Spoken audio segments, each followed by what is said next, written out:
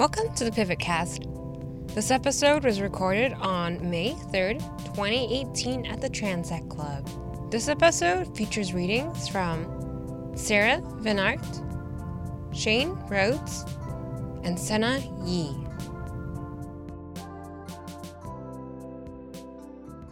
Shane Rhodes is the author of 6 books of poetry, including his most recent Dead White Men, out from Coach House Books.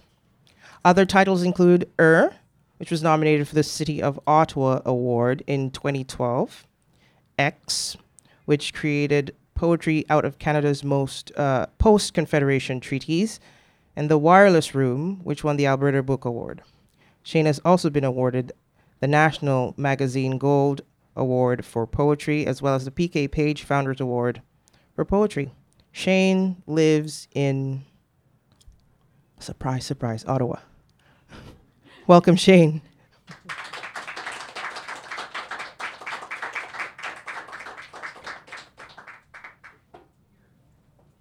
Thank you so much, and thank you everybody for coming out, and thank you for the land acknowledgement as well.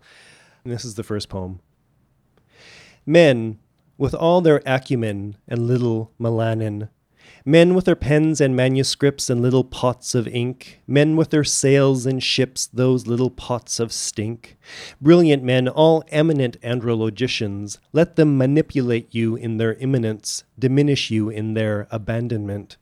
See the glow of their monocled man vision, their helicopters rhythmically slapping the wind. We shall razz monuments to them and lament their chimeric commandments. Men sans pigment searching the firmament for fragments of land, something immense in the mangrove to smear their names upon, something to dominate with their unsheathed instruments. Unabashed men, maniform in their manners, aka manacles of man-whim, emancipated in their sheaves of the manicured fascicles. Appalling men, the sheer sheen of their mandates. See men greeting other men, hands raised. This gentleman, captured in the woodcut at the map's edge, is pinnacle of their movement. From sea to sea, men annulling. Men kindly given to husbandry and savagery, to balladry and bastardry, to many things sundry in the body vice of buggery, but never to drudgery, all that shelter or laundry, all those sheets. Men, their quadrants fixed to the horizon, eye the menses of the moon. Of course, the Englishmen menaced Frenchmen who contradicted the Germans for complimenting Scotsmen, whimpering to Tasmans for mangling their yeomen who demanded more seamen from their laymen. When the men write her, they are often referring to their ships. When, demented for Hymen, the men write, I put her politeness to every test, they may not be referring to their ships. An argument in the armament, a battle in the battlement, a testicle in the testament. We must manage our men. As the protest goes by, hear the common lament. Men man the margins, shaking their batons. In the poem, I raise my cell phone into the wind to record this moment and the luster of its enforcement. See their dead white faces in the crumpling map scrolls of surf. This is men, dormant in their element. Look at them examining the mental movements of undermen, of other men, the requirements of their virilescence, the sentiments of their women, the regulation of their enjoyments. They jot their masculine medicaments and mansplain in perfect diction that they have done this for us, for all of us, meaning us men. Bemantled with medals from their queens, rattling with ornaments from their kings, men slash their names into the mute trees, the forests for men. These are forefathers, men who would judge not man enough, not white enough, not dead enough. I am but a simple man, dickered with doubt, tanned pinkish beige by my computer screen, uncovering documents of men discovering men. Manipulative amanuensis to their dictation, I shell poems from prose and give them home. Immense in their engagements, manifold in their entanglements, the cannons rage a common hymn of the establishments, all white, all men. This an amended amen to the ornamental sacrament within the parliament of men. So throughout the book, I play with a number of different texts from kind of archetypal explorers of Canada. And this one plays with journals from John Franklin, the famous Canadian explorer, of course, who died and lost all of his men up in the north. And they just found, of course, under the reign of Stephen Harper, they found his ship a few years ago, where the Inuit had said it had always been. And so this is a poem called "All Well," which were the last words that anybody found from John Franklin. He had scrolled it on a piece of paper that he had stuck under a nukshuk in the north. All well. At 6, I managed a measurement, and the temp was 50. We halted, rested, observed the question, our companions, their bodies smelling like carrion. We continued our progress, then encamped, sore feet, weary, latitude 66, 53, 50, a herd of 20 muskox, exactly. Exchanged misgivings on the Halifax leave, and I read the compass course, 10 degrees off true north. Ground cover of footprints, yet of men I record with shaking pen, on a page rubbed raw against my chest. I am the first. We remained all evening with heavy thirst. I put my hand to his breast and drew the half-breed close, rank and rankless. My bowels hurt. Such weathers, your most high and Caesarian prince, move through me at times with load-bearing violence. Yet how your stars light a corpse.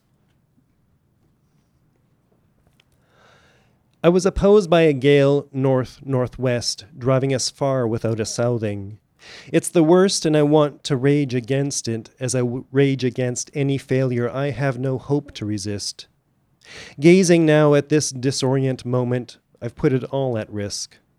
We supped on carrion bones and the acrid nerve cord left by wolves.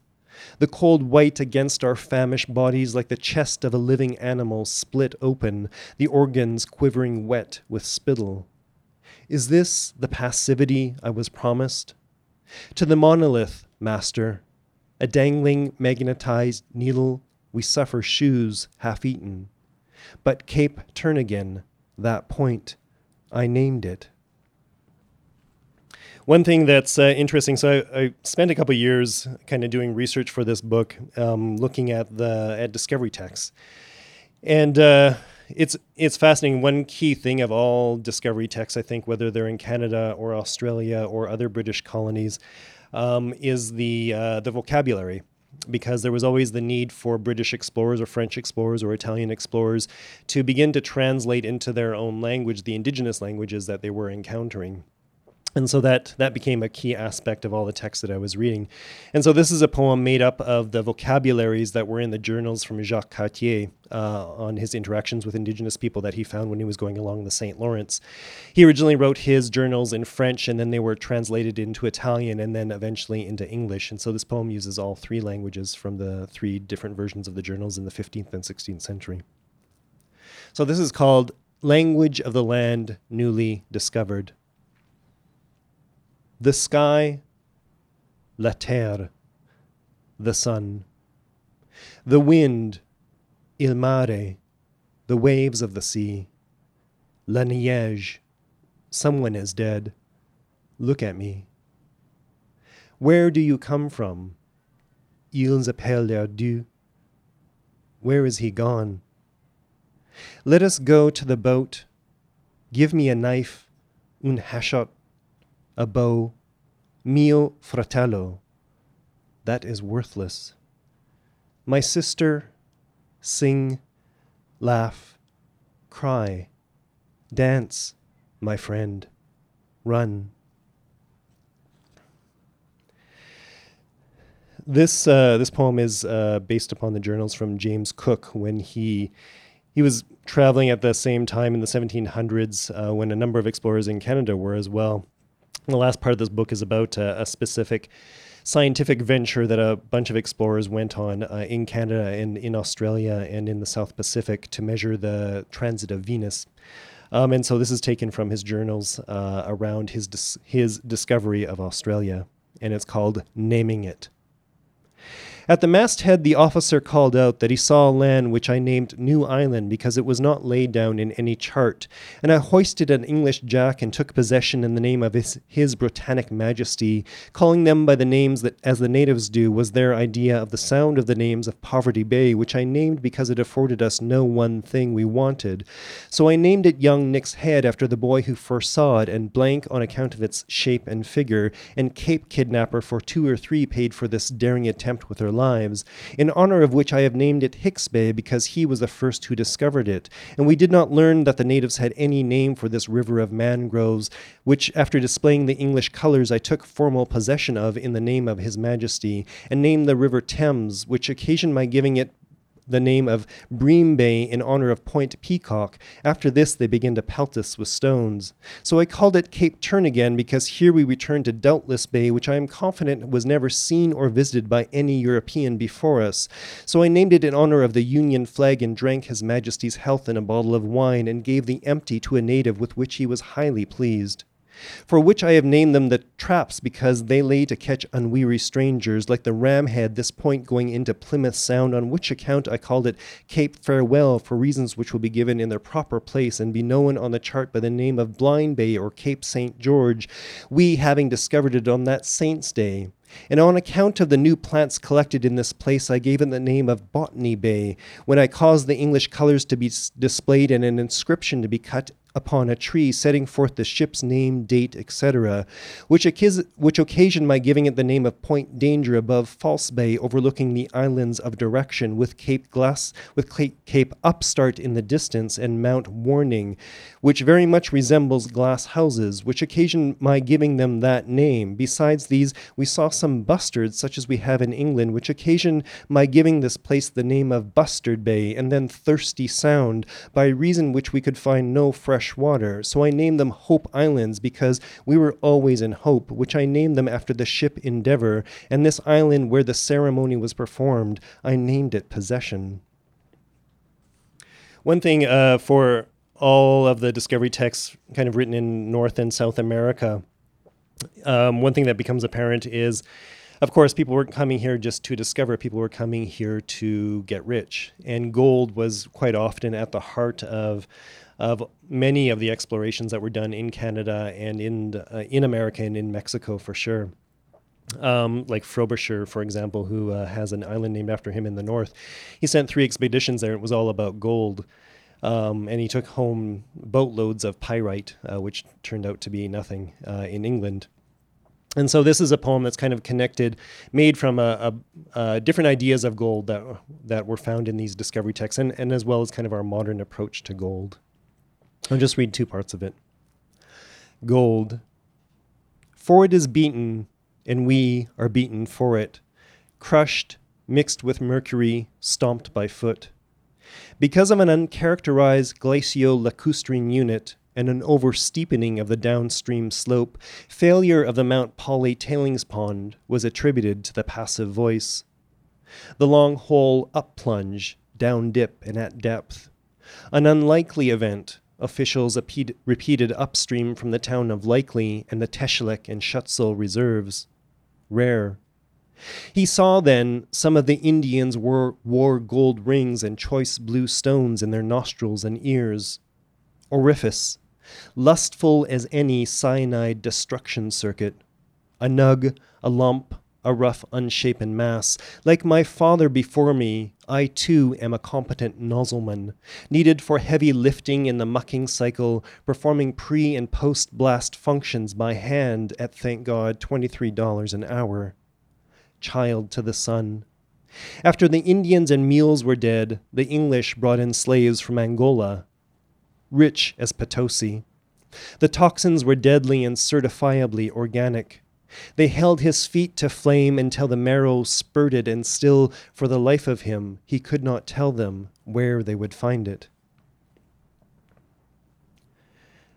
For it finds its way to us and into us, whether through means magmatic, aeolian, or lithified, the ore body attacked mercilessly by percussive and rotary actions, the hydraulic multi-boom jumbo hammering the exposed rock face.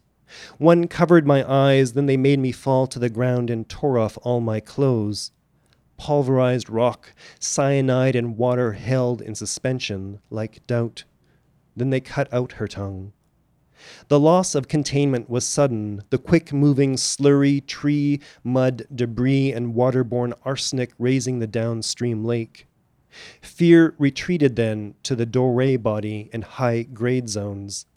Little thought to standard grind and carbon and pulp extraction, little care for how it glows golden white on skin. One of the cleanest lakes in the world, now the country's most urgent news release. 6 nines fine, buried deep in Manhattan granite. It fell with such weight to the bottom of Lake Texcoco, held in the arms of men. Just read a couple more. So this is a book, it's a reversible book, and don't watch it too closely. It does induce nausea. And so I've got a lot of the exploration poems going one direction, and then I've got a long poem about the 1769 measurement of the transit of Venus. So it was about a number of explorations that took place in Canada and in the South Pacific to measure the transit of Venus, which would give, for the first time in human history in the 1700s, an accurate distance between Earth and the Sun. And so this is a long poem that's made up of about 40 different excerpts from 40 different journals. So I'm just going to read one poem from there. We deviated from weather with heavy rain, only with rain with heavy weather, and showers of rain, or squally with rain, or lightning and rain, or hazy with rain, or attended with rain, or very much rain all day, or hail and rain, or snow and rain, or rain and snow, or the night being dark and rainy, or the day being light and drizzly, or it rained very fast, or it rained very slow. Almost all of the time it rained to a very great strain, or a constant refrain, or the sea is certainly an excellent school for patience. Wind round their heads with rain enough to knock men's brains out. Is it any wonder I lost my mood? As the grass began to spring up very fast in the bare places and the gooseberry bushes to put out their buds in wind westerly blew very strong, wind power all the nub, and I told 32 islands of ice while 2 black servants perished in the night with cold in the southwesterly swells I've been speaking of constantly spared us from all the winds we have not before discovered. And so we kept plying to windward all night, plying to windward all this day, and plying to windward all this afternoon without getting in the southwest quarter. And we made the island of Resolution at the entrance of Hudson Strait, and there came alongside of us 3 Eskimo in their canoes while we waited for a gentle breeze to blow from Upper Savage Island to Utopia and Cape Flyaway. Just going to read one last new poem.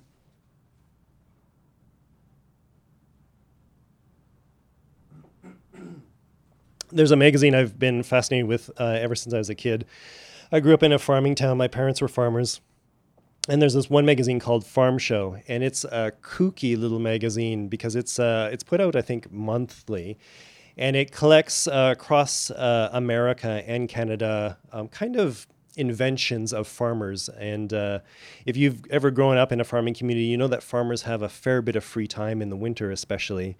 And so you get all of these crazy inventions and all of these farmers wanting to tell the rest of the world, or at least the rest of the farmers, about the things that they've discovered. And so this is a poem that's created by going back through 4 decades of the headlines from this journal and putting it all together into one poem. So it's called Farm Show.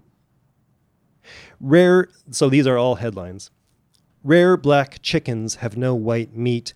New slant on milk, manure handling. Ever seen a white buffalo? How about a covered family wagon family vacation? Lasso failure. Are you next? Don't make these mistakes. Japanese ewe, amniotic feed, transmission oil, hog barn built from straw bales, rural roadkill fashions, hog designer glasses, nose socks, ear muffs for calves, chicken hats, feather neckties catching on fast. These hogs think they're horses. These cows will shake your hand. This farmer hires human scarecrows. This shoe store for horses is the world's largest. Look what they're doing with llamas. Runaway tractor stopped by gunfire. Dairy farmer salutes cows with sculpture. Put your farm on your gravestone. Wife puts tractor on top of silo. Dog nurses little pigs. Chicken flying contest catching on fast. Manure sculptures fertilize lawn. You'll be pleased with guard donkeys. This Nebraska mule makes history.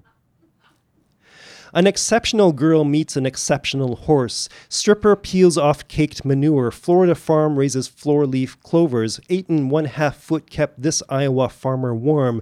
Build your own scrotum measuring stick. They made the world's biggest nutcracker. Sculpted cow rides heard on family tree. Cow stuck looking for greener pasture. Build your own swimming pool for horses. Do-it-yourself milking machine for mice. Skunk farmer hopes to get stinking rich. Butterfly ranching catching on fast. Add on wings keeps ears in header. Farm couple breeds exotic zonkey. Big demand for jumping mules. Herd dog watches dream sheep. Lightning starts parked tractor. Build your own gun-shaped barbecue. He shot his well. Ever seen a hairless calf? Ever seen a horseless horse show? 4 sisters corral husbands. Robotic sow grunts like the real thing. Artificial leg kept Meg the cow going. Look what they're doing with goats. Scarecrows make unique Father's Day gift. Wood-burning tractor runs on smoke. He's building the Great Wall of Canada. She found an egg inside an egg. He rides zebras. She milks horses. He trained buffalo to win races. She created a corncob masterpiece. He puts bras on dairy cows. She taught llamas to square dance and other ethnic movements not of their country. He teaches cattle to eat snow. She warms newborn pigs in microwave. He harvests little hay with mini horses. You'll never guess what they did with the world's largest boot, world's largest hoe, world's largest ball of twine, world's largest ball of barbed wire, world's oldest horse, world's fastest cow, world's smallest chicken, dog pulling contest catching on fast, build your own electroshock cow milker, totally automated self-stoker, look for something new. How about frogs, snail ranching catching on fast, craftswoman finds unique use for bull scrotum, company sells old deer parts, how to conduct your own funeral. Thank you.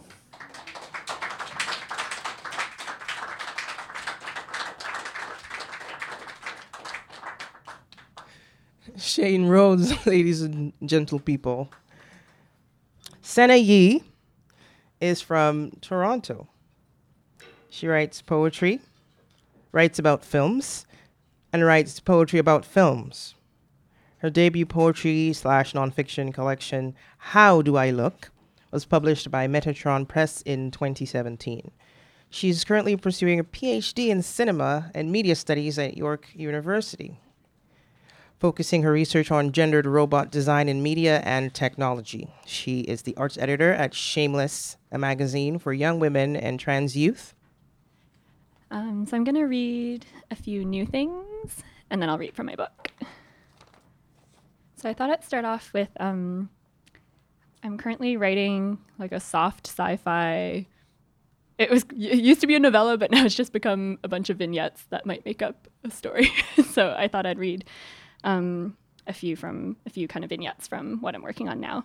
And it's about the protagonist buys an android replica of herself that she wants to represent herself at social gatherings that she doesn't want to go to. Maybe inspired by when I didn't want to go out somewhere. So it's just kind of little pieces from throughout. So I'll just say scene at the end of each one since they're kind of out of order.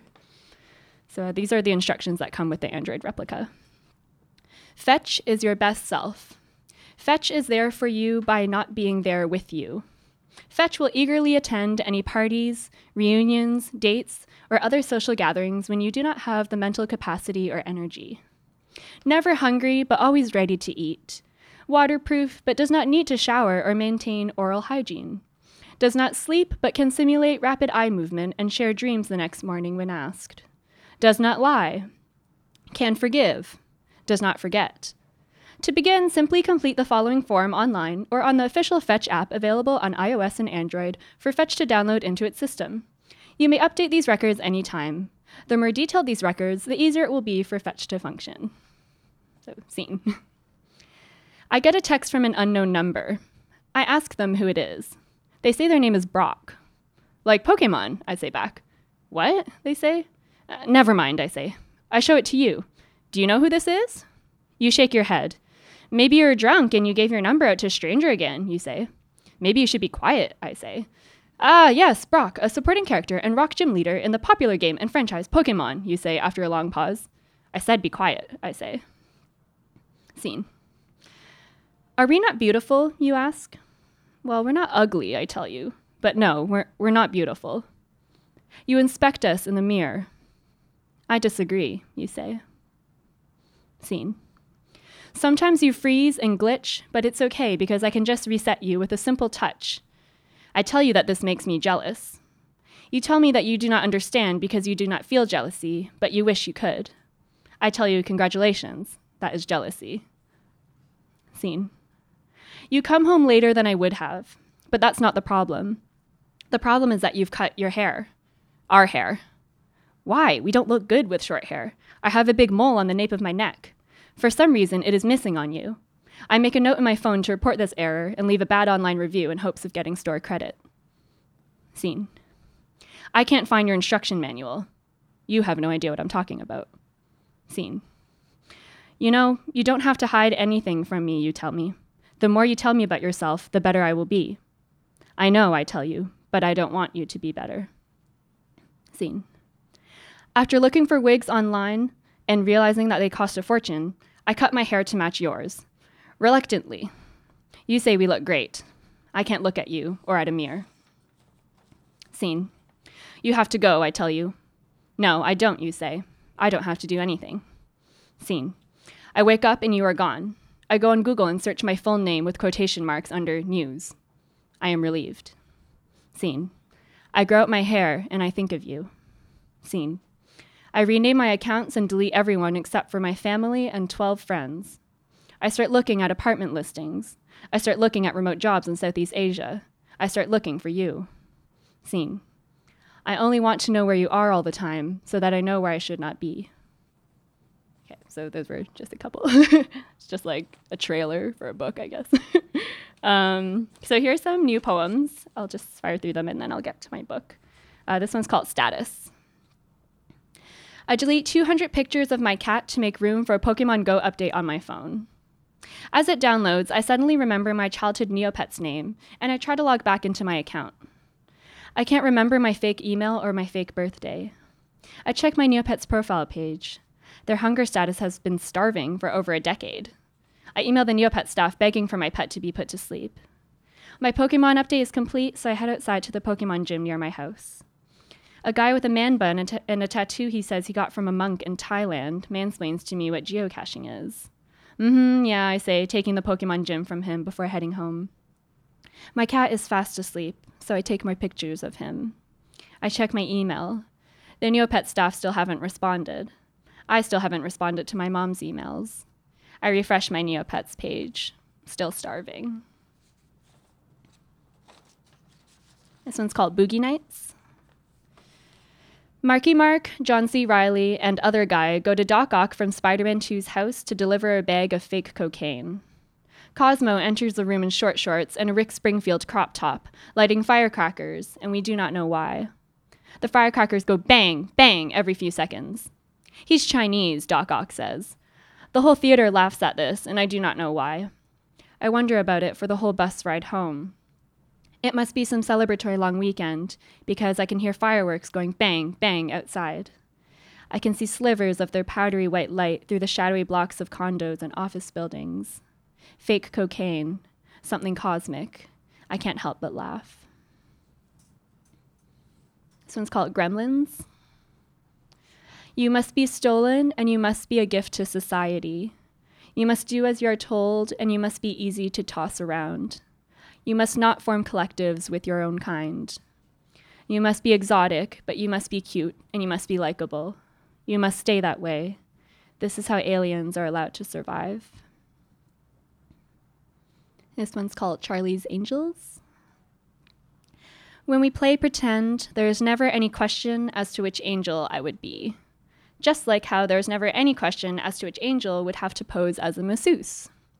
Lucy Liu gives a massage to Tim Curry with her feet, shortly before a montage of the angels dressed in geisha costumes, set to the song Turning Japanese.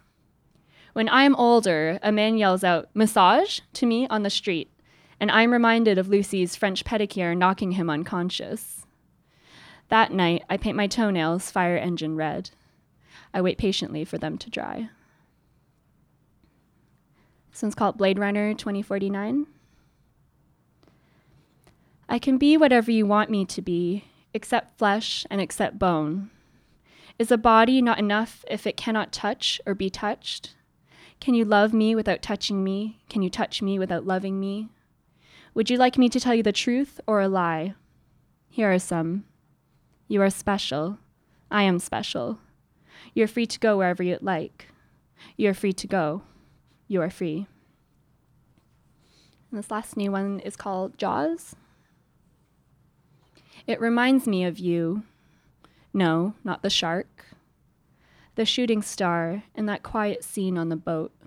Beautiful but brief. Okay, so now I'll read some from my book. This one's called Medusa. Beauty, power, and confidence without gaze. Then a man holds up a mirror and kills her. There is nothing mythical about that. Motherlode. Sarah and I always played The Sims with versions of us, our skater boy crushes, our celeb crushes, Fight Club era Brad Pitt and Edward Norton, and our enemies. My older sister helped us download cool mods. Makeup from My Chemical Romance music videos, tattoos and dermal piercings, BDSM outfits before we knew what the letters stood for, and Cloud from Final Fantasy VII's hair. We made our skater boy crushes fall in love with us in minutes. We took turns woohooing in the hot tub with Brad and Edward and giggled at the pixels. We made our enemies pee themselves and die by fire. We accidentally fell in love with each other and had to Google how to undo it. We cheated so we were forever full, rich, and young. We forgot that the skater boys never talked to us, that Brad and Edward didn't look like that anymore, that we kind of felt sorry for our enemies. Prom. I bought us pearl earrings for $5 from an elderly vendor in Chinatown. I told him how neither of us had ever owned anything pearl before. He knew they were fake, and so did I, and so did you, but it didn't matter. Later, you spilled Smirnoff all over the gown that you borrowed from your sister. I tried not to stare at the lace and sequins of your bra seeping through the soaked fabric. Having eyes only for you is just a glamorous way of saying that I am blind.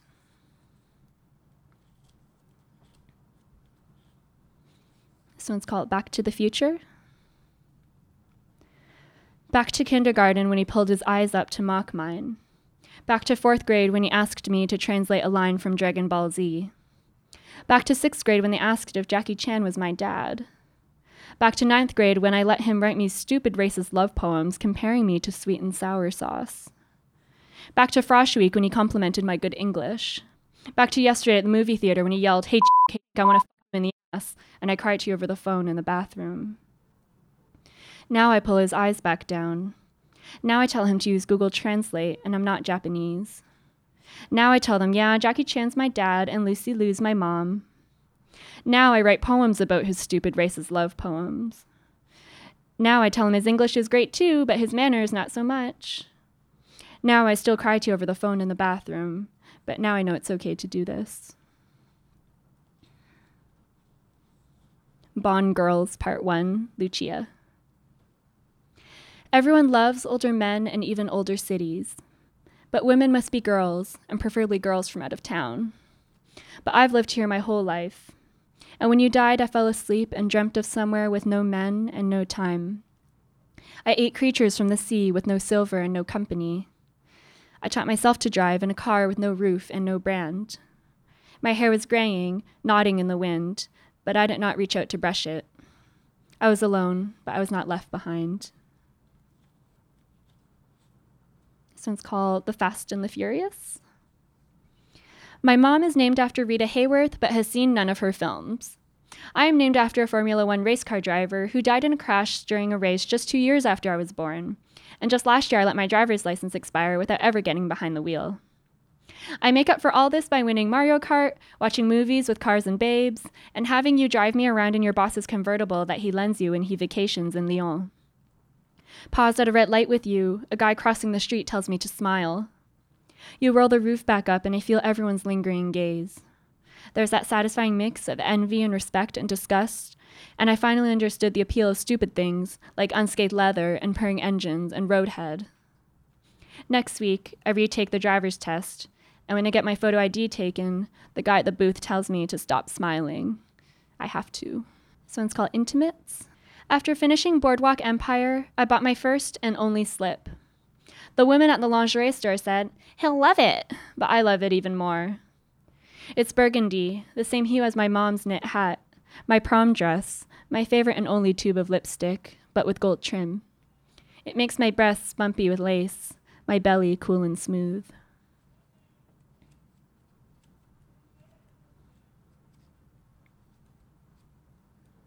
This one's called Dolls Mania. My intro to nudity was those early 2000s doll maker sites. I was mesmerized by the dolls' base bodies with their legginess, pinched waists, belly button slits, and most of all their weird little pink pixel nipples. I would click, drag, drop, click, drag, drop, click, drag, drop my favorite slutty outfits and align them perfectly onto their base bodies. Micro mini skirts, sheer tops, spaghetti straps that were forbidden in grade school. My base body is dry and short and hairy. My base body is moisturized and plucked and shaved and stretched and covered up and stripped. My base body is dragged and dropped around online and offline. My base body is getting hungry, tired, and old. This one's called Paris. A group of guys yell "ni hao" at me on the Champs-Élysées with the same venom they would save for cunt. My friend doesn't know how to comfort me, but that's okay because neither do I. We find a side entrance to the Louvre with no lineup. Once inside, all the paintings blur together. Bougie garden parties, pale angels, goddesses with rosy cheeks and nipples. Ni hao, ni hao, ni hao rings through my head. This one's called Siem Reap. I wake up at 4 a.m. to catch the sunrise at Angkor Wat. I accidentally take more pictures of monkeys and stray cats than temples. I shoot dirty looks at a white couple complaining about all the Asian tourists ruining their selfie in front of a tree. I hear the tree was in Tomb Raider. I forget about an old pack of boughs in my bag, and so all my clothes smell like taro and pork belly. I take pictures of white people taking pictures of local kids for their Instagram. I want to cry when locals ask me where I'm from, because I know they're trying to bring me closer, not push me away. I accidentally sleep through the sunset. I hear it was beautiful. Just a few more. This one's called The Beach. You ask if my swimsuit is new, and I say no. I press a shell to my ear, and all I hear is blood. The top of the mountain. It is beautiful because it has nothing to do with you. This one's called Vivre sa vie. Men in film school tell me about this famous film I haven't heard of. I have, I tell them. Oh, but you haven't really until you've seen the 35mm print, men tell me.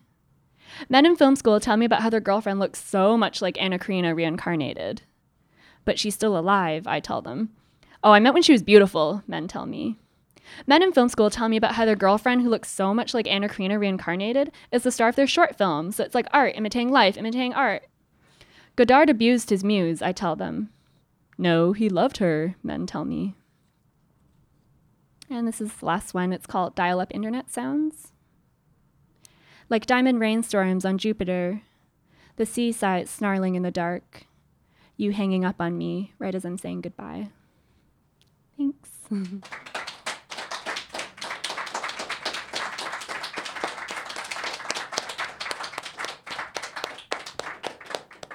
Thank you, Sennah. And finally, Sarah Venart. Sarah Venart used to write under her initials SE, but screw that. Sarah's writing has been published in Numéro Sec, Concrete and River, New Quarterly, Malahat Review, Fiddlehead, This Magazine, Prism International, and on CBC Radio. She is the author of 2 books, Neither Apple Nor Pear / Weder Abfeld noch Birn. Jeez. And Woodshedding. Sarah lives in Montreal and teaches at John Abbott College. Please welcome Sarah Venart to Pivot.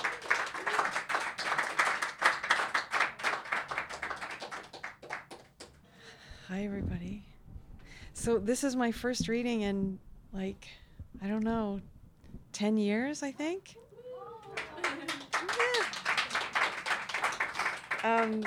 It was years before I could walk back to that doorway, figuratively hold the post of your fallen porch with its 1,000 green mason jars staring out toward the weathered barn.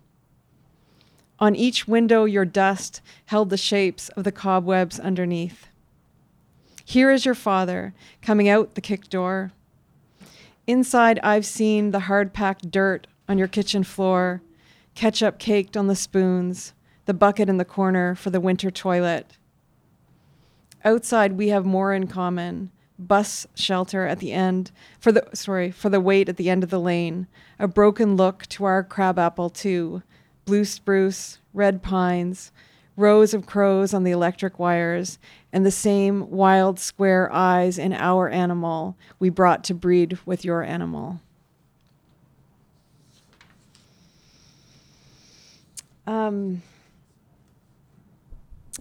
This is also a poem that I wrote about a moment in Albert County, but it's a less happy moment, I guess. Not that watching animals breed is particular. Well, it's kind of cool. You learn a lot growing up on a farm. Yeah. Right, Shane? When life widens wider.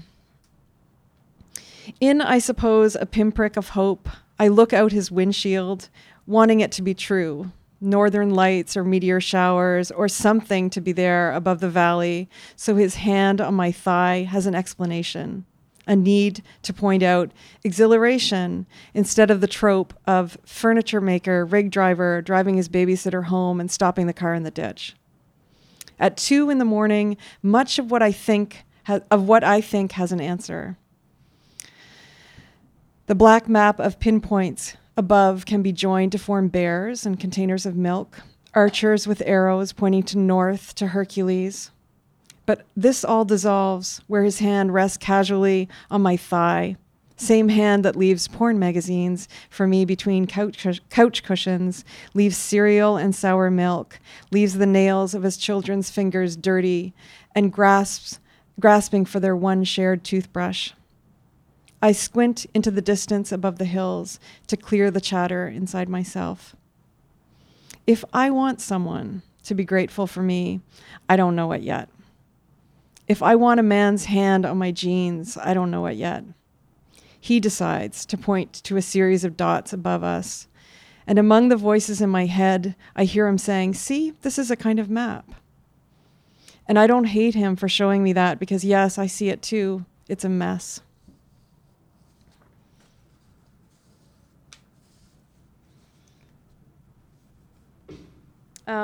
This is a poem called How It Worked. And it's kind of a call out without naming names. But it may be someone who's familiar to some of you. How It Worked.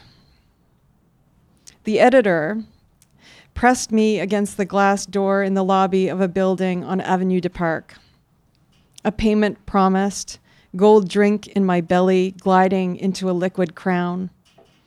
I darted past a kiss, flew past a please, hit the glass of his sneer. I felt a delicate thing I'd constructed snap in two. I pulled the door closed between us.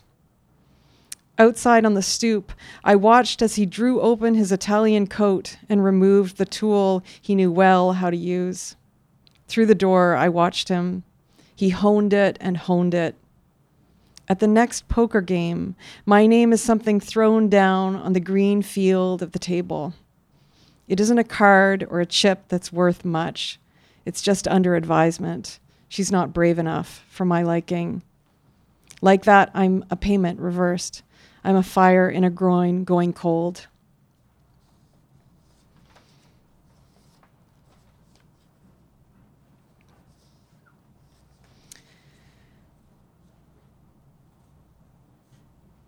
So I teach literature. I'm actually supposed to be teaching. I was supposed to be teaching today, and I took the day off. Yes. Yeah. And I teach.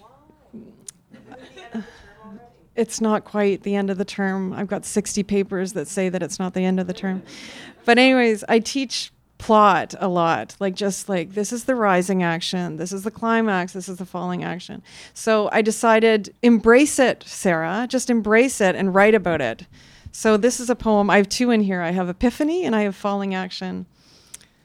I'm going to start with Falling Action because it's a sadder poem and I don't want to give it to you at the end of the, yeah. So the Falling Action. Was she 69 or was she 70? Some people said a ripe old age.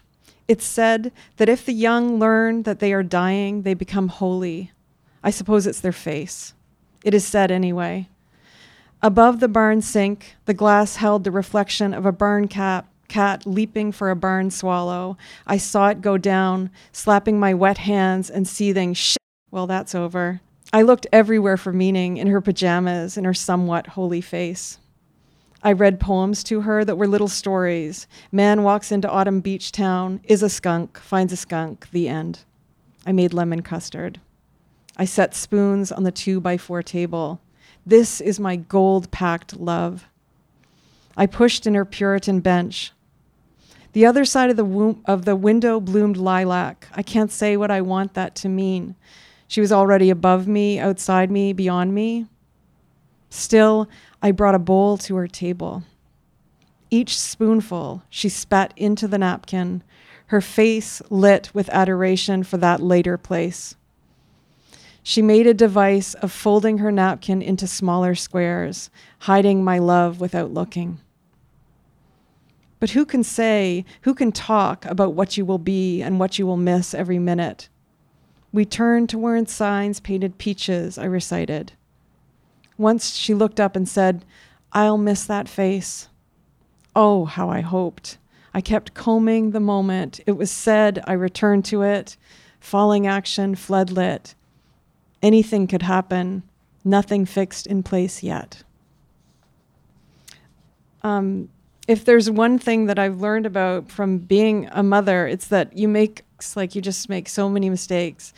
And I thought I'd embrace that. And I thought I couldn't write. I was having trouble writing. And so I thought I'll embrace it and I'll use a form just to help me get it out. So I tried a ghazal because my colleague, Harold Hofel, who's also a poet, he was like, just try the ghazal form. And I was like, I don't like forms, but I kind of like this one. It turned out okay.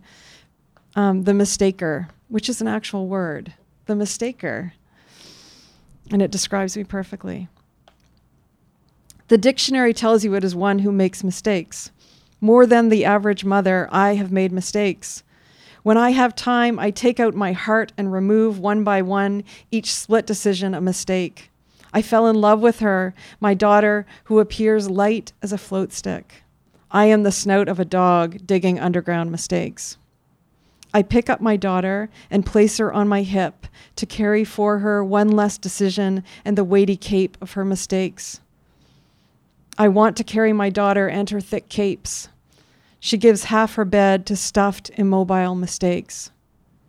We read the bedtime story of the farmer's wish to root the rabbit from his garden. Even while I read, I cage and feed mistakes. When she had time, my mother opened her palms and made amends. Before she died, I confessed the biggest mistakes. Maybe she also needed me to forgive her. I wasted time testing the weight, lift each one of the mistakes. Maybe like me, she carried hers like a daughter on her hip. At night, I try to still my mind's snare clap. It leads me where I've been through all mistakes. When she sleeps, my daughter's fingers drift like float sticks, but they're strong shovels. Dig your holes and wait, I tell our mistakes.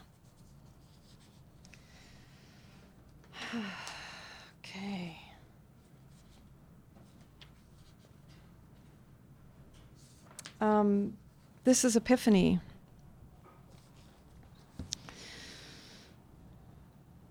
The 10th month, an unlikely location for it, or this morning, or this afternoon, when you are a mother who used to be a poet. You sit at the desk and have 1 hour to find it. It's here, somewhere in the mind's tiny gray flags, in the millions of scraps piling up. Or maybe you left it in the dark, bleeding gums of the dog you love, watching her clench another rock from the tide 12 years ago. What was she looking for? What if she'd stopped looking? Metaphors were easy then, not only the sky, but migrating everywhere. And now everyone is arrow, arrow, arrows. Everyone harpoons. And I am the big heart, aren't I? When the dog was being put down in her last second, I whispered, squirrel. This is the last one I'm going to read. And I wrote this series of poems and I called them digressions because I just thought I've been like an ADD kind of person my entire life. Like when I'm having a conversation with anyone, everyone who knows me knows that I switch 25 different times in a conversation to something more interesting or more like I just have trouble focusing. So I thought, embrace it and write digressions. So this is a digression and it's called Origami Cat's Cradle Digression. Sometimes at night, I don't try to get up and get it down. One poem folds into the crease of another connection. They point their corners into other corners. The word daughter almost certainly contains the word duty when you fold it so. There is a Kenyan tribe. They take dust in their mouths, make paper from it, and send it to Japan, where 11-year-old Siberian girls wait in tiny pleated apartments to be models. Is it not true that watching a thing become another thing, watching string, for that matter, turn into the Eiffel Tower with only 3 fingers and a mouth pulling at its peak, is also art? I don't always write them down. I watched this girl on YouTube demonstrate Jacob's ladder, witch's broom, cradle for a tiny cat. With hands so small, the connections are effortless, in front of me in real time, being made and vanishing. Thank you, everybody.